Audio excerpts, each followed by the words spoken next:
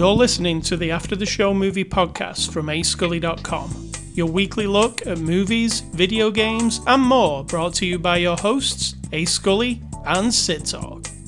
We're addicted to movies. Are you?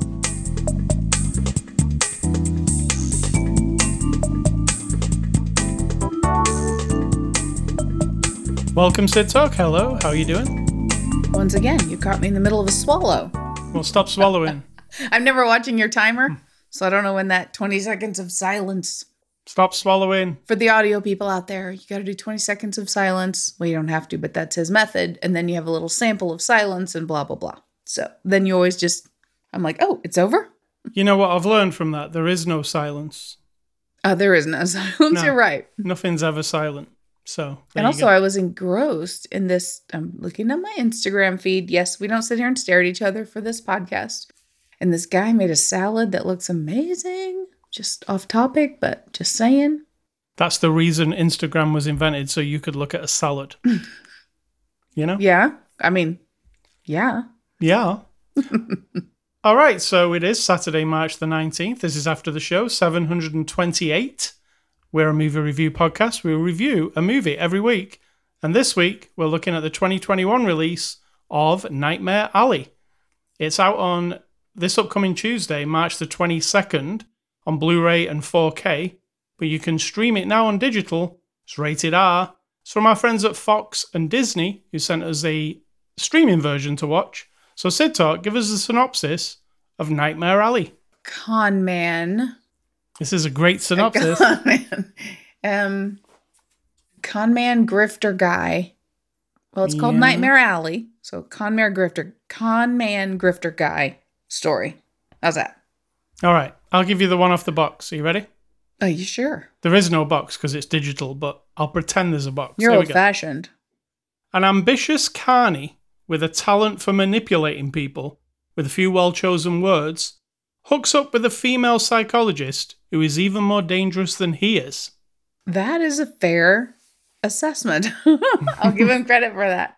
And also, he said carny as... Chili con carne. No, that's that's a different thing. Carny as in someone who works in a carnival. All right. I know that some people might be like, Connie. Connie, who's Connie? Connie. Carney. An ambitious carnival person. Yes. Is that better? No, I like the way you say it. I'm just your translator. That's it. I just want other people to know what you're saying. Fine. He works in the carnival. I'm speaking the first language. You know what I'm saying? This again. All right. So Nightmare Alley. I can't say the director's first name ever. I've tried. It doesn't work. So I call him Del Toro. That's my friend. Guillermo. Did I do it? Well, like Guillermo kind of thing. Guillermo. So this is Guillermo Del Toro's latest movie. You did it. Sid Talk, what did you think? I loved it. The end. Good, because we've got a nice supper waiting for us. Now, I really enjoyed this movie. I was like, hook, line, and sinker had a bigger... This movie grifted me. It conned me into being like all in. You know what I'm saying? I don't think it conned you. You know what I'm saying, though? It sucked me in. It did the little tease and it did a little this, and everything looked amazing. And that's one of the things, I guess I'm a very visual person. And so as soon as the movie's looking beautiful and the sets are amazing and the lighting is amazing, I'm a little bit entranced. And then also like, oh, these people, right? What the heck is happening here? So I was into it. What did you think? So this takes place in the 1940s, right? Mm-hmm. That's the era. Right at the beginning of World War II and then kind of through the years of World War II. Yeah. Now, I really like that era. I think it's fascinating. I always have, you know. There are certain period piece things where I'm not into the era. For example? The 1800s. The 1600s. I don't like the whole of 1800. That's 100 years. Yeah. And all of... but the 1700s. I'll watch the 1800 movies. Don't get me wrong, but it's not my favorite time period. Do you mean movies made in the 1800s? Because that's very few, if any. I mean, there's a few at the very... That's when it was invented there at the end, but... But it is a evocative... Okay, we have to go back to this. Why do the 1800s bother you? I have no idea. But that's like... You're one of your favorites. Which? You know, with the top hat and the Oh, yeah, Gangs of New York. Yes. Is Oh that my in the God. 1800s?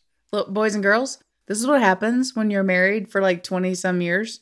All I have to do is say the one with the top hat. Yes. And I didn't say Top Cat. I said, Top hat. yeah. I mean, I could have said the cartoon Top Cat because he wears a top hat. I don't even know what that is. So no, that wouldn't apply. okay. But you knew exactly what I was talking about. But that movie is set back in them times, I think. Right back in them times. All right. I like that movie then. So forget my statement. I'm not a big fan of 30s gangster type movies, but if you eliminate the gangster part and just put me in the 30s aesthetically Right. world and everything else that you could possibly examine from the 20s and 30s, I'm into that, but not the genre. This movie, I like that genre and I like the look of that. I also like the carnival aspect to this. Oh, yeah. One of my favorite episodes of The X-Files contains a carnival. Do you remember that one? Mm-hmm. So I like that. I expected this to be, with it being directed by Mr. Del Toro, I expected it to be overly creepy, supernatural, psychological, whatever you say. Mm-hmm. But it's not really, is it? I mean, it's got elements of it, but it's not. I'm thinking of another film of his that is really... Which one? No, I'm trying to think of another film. Oh. Like which one? Which other film of his? Like Pan's Labyrinth. Never seen it. Movies that are really... Oh, Hellboy even. Movies Hellboy is really, not magical. I mean, it is. It's There's a Hellboy. I know, but it's like mutants and stuff. Monsters and... I get it. He's from hell. I get that. But I mean, it's not like... This one's less... Yeah, it does have some I mean, it's completely devout of monsters. It's not a monster thing, is it? It's more of a... Well, it's based on a novel from the 40s. Is that correct? Correct.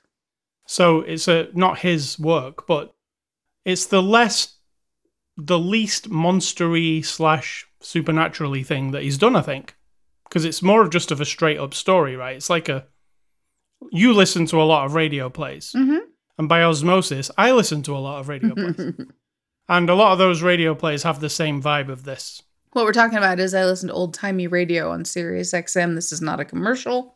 Which station is that again? 148.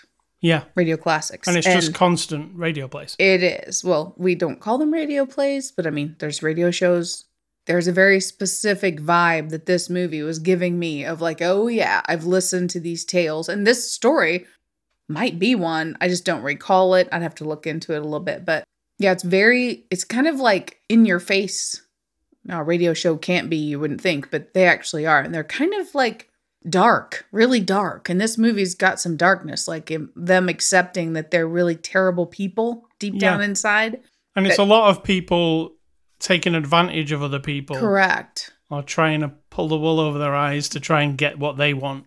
Like I said at one point, got to try to figure out who's zooming who here. Yeah. And this movie... a mystery kind of thing. It's hard. Like as it goes along, you're like, oh, I'm not quite sure. I was right up until the last 10 minutes.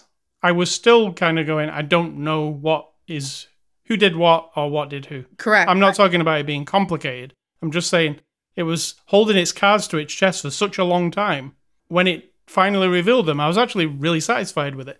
Let's not spoil this movie because I think you should watch it, right? Well, they should watch it anyway. And it's all about the mystery. Is it a mystery? Kind of, right? You don't know exactly. Well, you're going to make it hard if we can't spoil anything, so... Well, we'll get into a spoiler section, but for this part here... Oh, okay. It's really like finding out what's at the heart of each person. Like, is that a good person or is that a bad person? Is that person going to stiff you or is, that's what it is. It's a character study.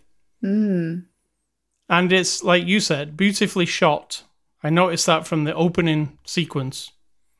It's attention to details, like, really off the charts. If you just look at the side of the frames all the time, there's, like, posters and, like, bits of artifacts in the carnival. Oh, it's gorgeous. And then when you're in, like, the ladies' psychiatry office, there's all kinds of things in that room.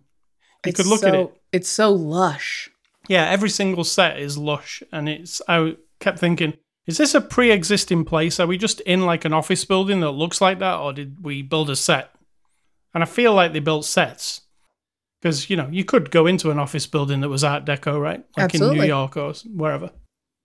But it is gorgeous. The lighting is amazing. It's got that kind of like kind of shadowy, gloomy thing a lot. But it's not like you can't see anything. It's not dark and... Correct. And yeah, it's really... From the beginning, when it opens up in the carnival, and there's lightning in the sky, and you can hear the thunder in the background, it just, like, takes you there. Absolutely. That's how I felt. Yeah, that's what I was saying about I was all in. Yeah, it's like a gloomy atmosphere, but, like, you want to investigate it. It's got humor. Not a lot of humor, don't get me wrong. But there is some funny parts in the beginning, and before it starts to get dark. And then when it really gets dark, it does get dark in Del Toro's way, doesn't it? I mean, it's quite brutal, some of the violent scenes, let's say. True. Like, he loves to show you, I'll just say it this way, in a bland way. If somebody gets shot, like in some things, you just see a red patch and they got shot. He likes to show you what really would happen if you shot somebody. So, like... Kind of, yes. And then you're kind of looking at it going, oh, wow, that's really... Is that over the top, or is that really how it looks? Exactly. I feel like that's really how it looks, and he's watched a lot of real police footage. Oh, you reckon? He's looked at murders lots and of murder pictures and stuff? Yeah. Well, I think he's pretty obsessed with the macabre, let's say. Anything else? We'll go on to some spoilers. Okay, no. I mean, it's just good. All right, spoilers then. So, it's a mystery that's unfolding, and I couldn't work out, and this is exactly why it was constructed well. But what's the mystery exactly to you? Well, the mystery to me is to figure out who is good and who is bad, and who is pulling the rug from each person. But the main mystery to me was Bradley Cooper's character. What exactly is he? Like, you see him in a very uncompromising position right at the opening of the movie, putting a corpse under some floorboards. Correct. That's how you're introduced to him. So you're like, oh, what's he doing? And then for the next 20 minutes, he joins a carnival. He starts to learn what the carnival is and kind of like... Immediately picks up on the con man stuff. Learns. He kind of goes, well, that guy does that and he gets money for it, so I'll learn from him without him knowing I'm learning from him. And he kind of like picks up things, and then eventually has his own act that he can grift people with. And that was the thing. I was like, is he just a chancer? I know he put a body under the floor, but there could be a legitimate reason for that. Yeah, I thought about that too. Yeah. Like, it could have been necessary and he didn't kill that person. So all the way through, I was like, what the hell is he? And he was pulling so much of a grift on me as well. Because I was like, he's charming, he's smart, but then sometimes he seems like he's off the rails. And then sometimes the grift's going too well. It seems to be going too well. Surely it's got to come undone at some point. And it does come undone eventually. And you learn what he is. Was the ending satisfying for you is what I'm getting at. What do you think you've learned that he is? I think you learn that he is just a chancer. And how things go, how the cards fall on the table is what is going to happen to him. Like, he's very calculated with what he's doing. And he obviously had a plan.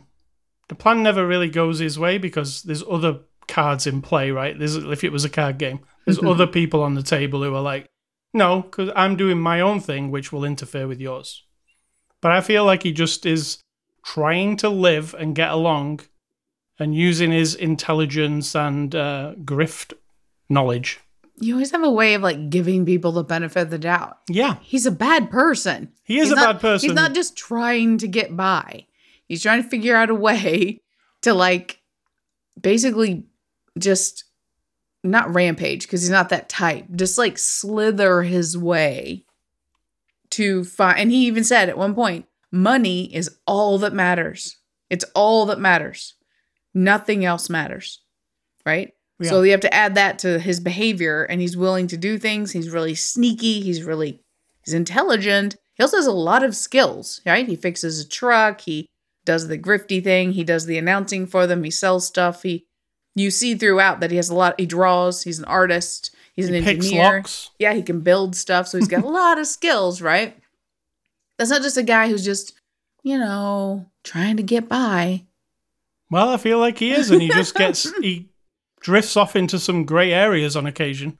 Things things kind of happen in front of him and he has to react to them. I think maybe you're just putting this out there, but the actual point, the morality tale here is you What? get what you get. karma, right? Yeah. So his end, we're in the spoiler territory, is exactly what he deserves. That means the whole time, as a human being, he's terrible. Yeah, one of the things that I really liked about that was he just accepted it at the end. I think he kind of accepted it all along. Like that was just the way it was going to be at some point, you know? Yeah. It's a simple story at the end of the day. And there's some things that, you know, where I was thinking it was going to go down the supernatural route because it's Del Toro and you kept seeing this like dead baby in a jar.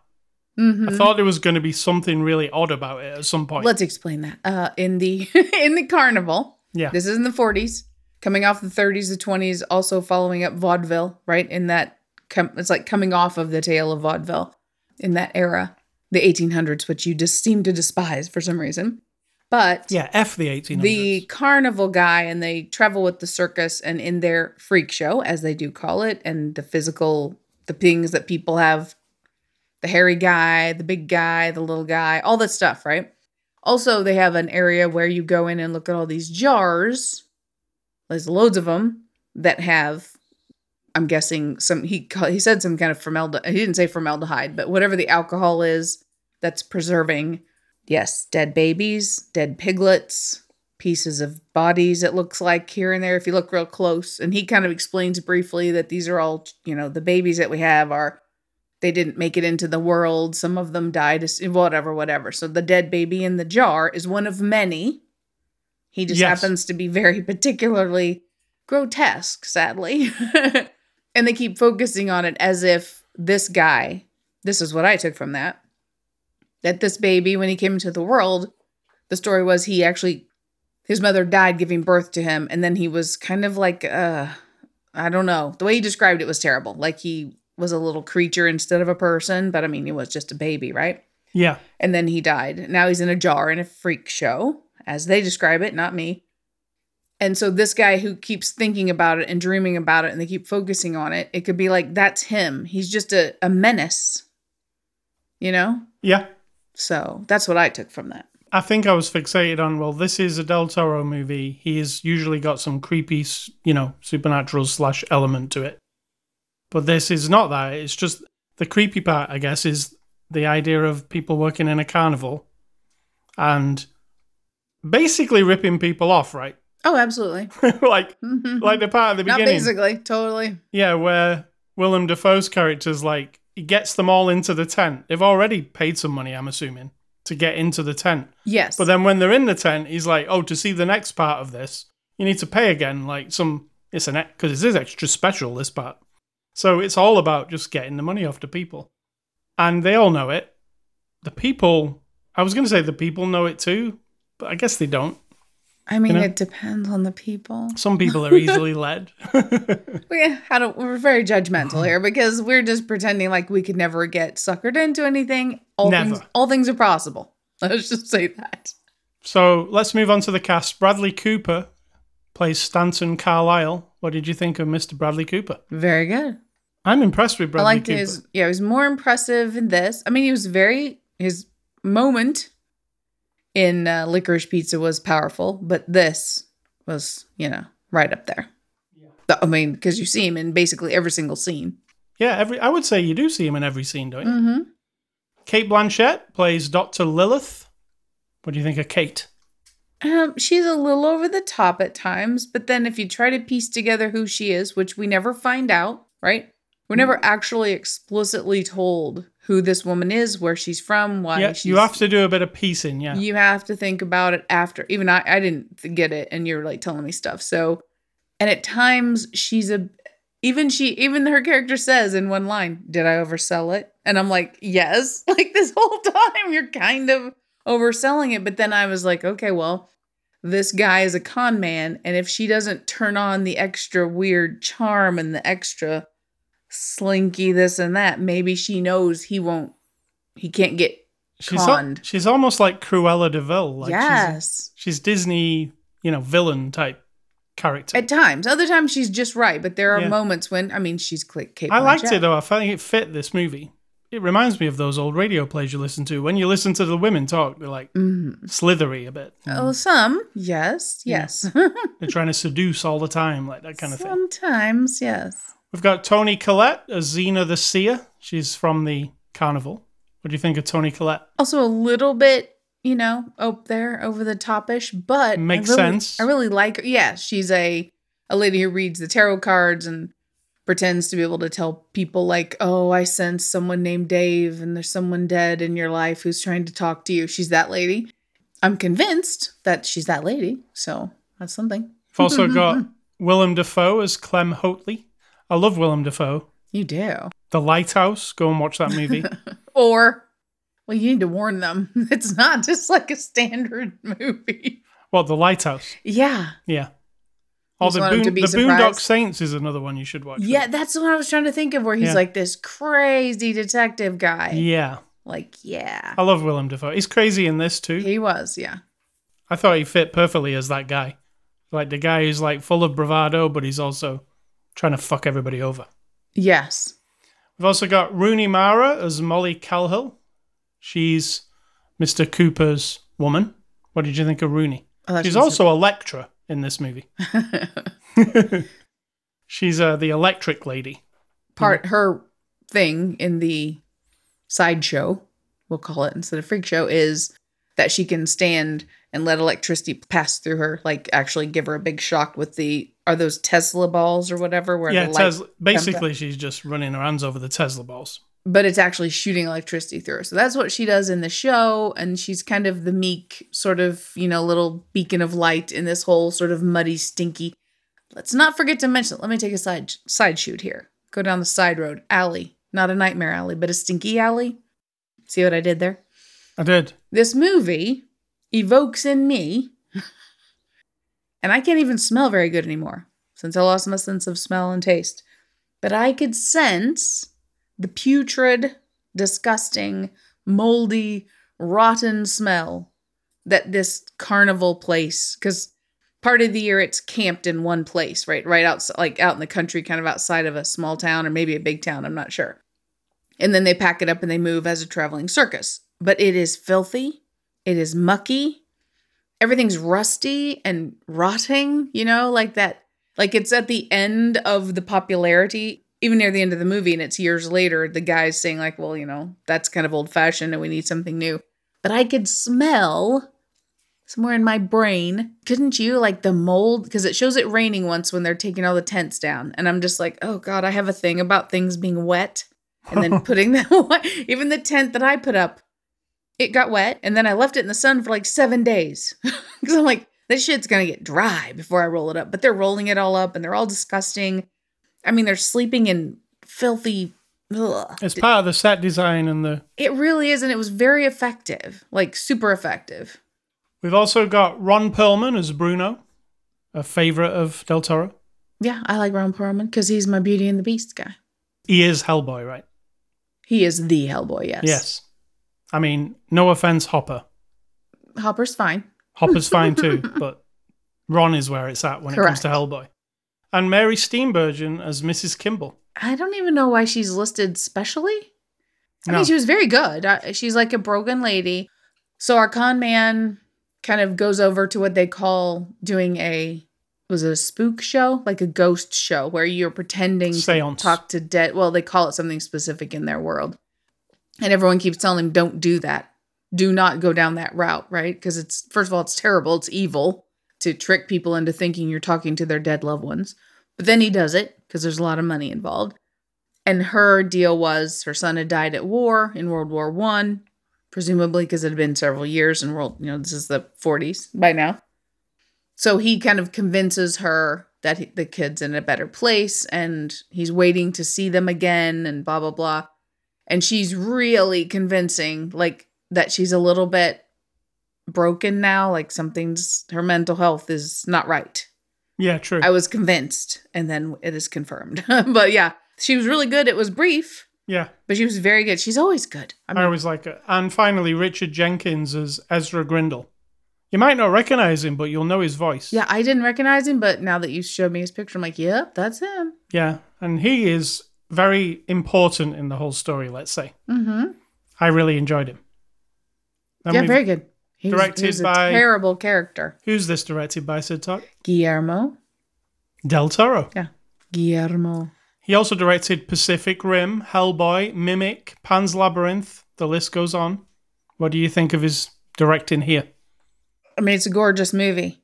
It's all about style, isn't it? Yeah, and quality. Everything's very lush. Like if I can smell the rot, and when you go into these Art Deco buildings where it's like lots of gold and trim and you walk in, I can like feel the chill of the marble and like it's solid, you know? Even the alleyway and like the alley behind where the guy's park is and it's snowing and they're in the car and all that. It's just I mean, I was looking at every little detail. And not that that's his thing, but he's very detail oriented. When they're in Kate Blanchett's office, when they were talking, if you just look out of the window, it's not just like a scene out of the window. It's snowing. Mm-hmm. It looks awesome. Like it's just, I was like, wow, they're in a big snow globe, you know? Because there's attention to detail is just crazy. And I think that may be what makes these movies special in a way. Definitely. We've also got IMDb reviews. What are those? IMDb reviews are reviews on imdb.com, where you like to go find 1-star reviews and mock them just a little tiny bit. All right, so these are the people who give this movie 1 star. And last week's movie only had 1-star review. This one has quite a few. So here we go. I can understand that, sadly. All right, first guy says, I had to shut this off. I don't really enjoy the things that are mentioned in the synopsis of the movie. This director thinks he's so artsy by putting graphic, disturbing scenes. That doesn't show any talent to me. Great directors make all kinds of different films. This guy just lives to upset people. I don't think that's correct. I don't think that's correct. Okay, next. Second guy says, good actors. It's this guy again. Oh, He says, good actors and acting, amazing sets and costumes, but what a snooze fest. I really wanted to like this, but the script was so incredibly dated it was painful to watch. The original was good for its day, but this should never have been remade. what the hell? That voice went a whole new direction. I was, channeling the old radio play. Does your voice character now have an arc that we should be following? Like, has something happened to this voice guy that you make up every time? Well, maybe. He's Maybe I'll make it becoming into like a movie. really theatrical. And finally, this guy says, I'm not sure how anybody could sit through this movie without turning it off. Great cast, but an absolutely terrible movie. I'd rather watch paint dry and want my 2 hours and 30 minutes back. Of course, we have to have that guy. Yeah, always that guy, and that guy is always there. Let's go with, we didn't see any extras because we watched the streaming version, but in conclusion, I am giving Nightmare Alley, are you ready for this? Yeah. A 9 out of 10. Ooh, I like it. I'm giving it a 9.7. Wow, that's really high. Is that more than Licorice Pizza? Yeah. Wow. Yeah. Well, It's right up there. It's because it's the whole thing, you know? I go away from it like, whoa, like I was there. I mean, I wasn't. It's not magic or anything, but it is magic, actually, movies. It's they're magic. transportative, whatever the word is. But no, I really, really, really enjoyed it. So, All right, thank you. Next week, we'll review another movie. Not sure what it is yet, but we'll review one. There'll be a movie waiting for us. Are you ready for movie recommendations? I'm going to recommend 2 movies. I'm not talking to you, Sid. I didn't think so. To the I audience. felt really skipped over there for some reason. All right, I'm going to recommend you a couple of movies. My first one is Mr. Del Toro movie called Hellboy. The first one, love it. My second one's a Bradley Cooper movie, which I also really love, A Star is Born. Thank you. Thank you for listening to my recommendations. Yes, without a funny voice. Great. Great job. And mine are going to be going back to the 1990s. We could be in 1991, 92. I don't know. I didn't look at the years. However, it's not about quality and they have nothing to do with this movie. It is just telling you all the movies I've seen from the 90s. Father of the Bride, The Prince of Tides, Fried Green Tomatoes, The Hand That Rocks the Cradle, and Free Jack. It's quite a combination there. Freejack is definitely not a good movie. It's not good. Father of the Bride is like funny. Prince of Tides is hardcore emotional. Fried Green Tomatoes also, it's got a combination of all things there. Hand That Rocks the Cradle, just sort of a schlocky horror movie. I kind of like Hand That Rocks the Cradle, but I did not like Freejack. Rebecca De Mornay. So, A Scully stuff this week. I've been playing more Horizon Forbidden West. We've got 3 story missions left, Sid Talk, and then we'll have completed the story. How are you liking it now we're 55 hours in? I love it. Still good, right? It is really good, yeah. It's crazy that a game can be... There are games that when you get 20, 30 hours in, you're like, I think I've had enough of this game. But this one, I'm always wanting to do the next thing, and there's lots of story to it. Like, it's quite dense, the story. Some people might say, like, really? You've spent 55 hours of your life playing a video game? Yes. That's the voice that I'm going to develop over time. All right. She's starting out super snotty. We'll see where she goes over the years, but definitely. The thing is, though, if you time out all the things you do with all your other time, all your other entertainment or whatever, that's just your selfish entertainment. I'm not talking about going to kids' ball games and all that stuff, but like you sit on your phone playing Candy Crush, or you look at Facebook, or you watch YouTube videos, or whatever, you're reading books, right? It's all the same. So if we add it up and we're sitting together on the couch, having a good time, I think, having fun. I mean, I don't know how you get through video games without me there to tell you what to do, but that's part of the fun. You've only played like a bazillion games, and here I am like, did you not see that? How can you not see that thing? It's right in front of you. Or like, just look up. It's right there. You'd be like, where? I'm like, it's right there. You're like, where? I'm like, I'm pointing. We have a very big TV, and I'm like pointing. I'm like, to the left, right there on the corner. No, you gone too far. No, like that. I find that fun. And sometimes you might find it torturous. Sometimes you do see something that I didn't see. Sometimes is like a lot of times. But I enjoyed it. You need me because I'm the skilled person. Oh yeah, I could never do a game like this with my own hands because I'm not into like fighting or battles or moving around. I don't want to have to walk around. It scares me a little. This is mostly all walking around. It is a lot of walking, a lot of fighting. I really enjoy it. It's really fun.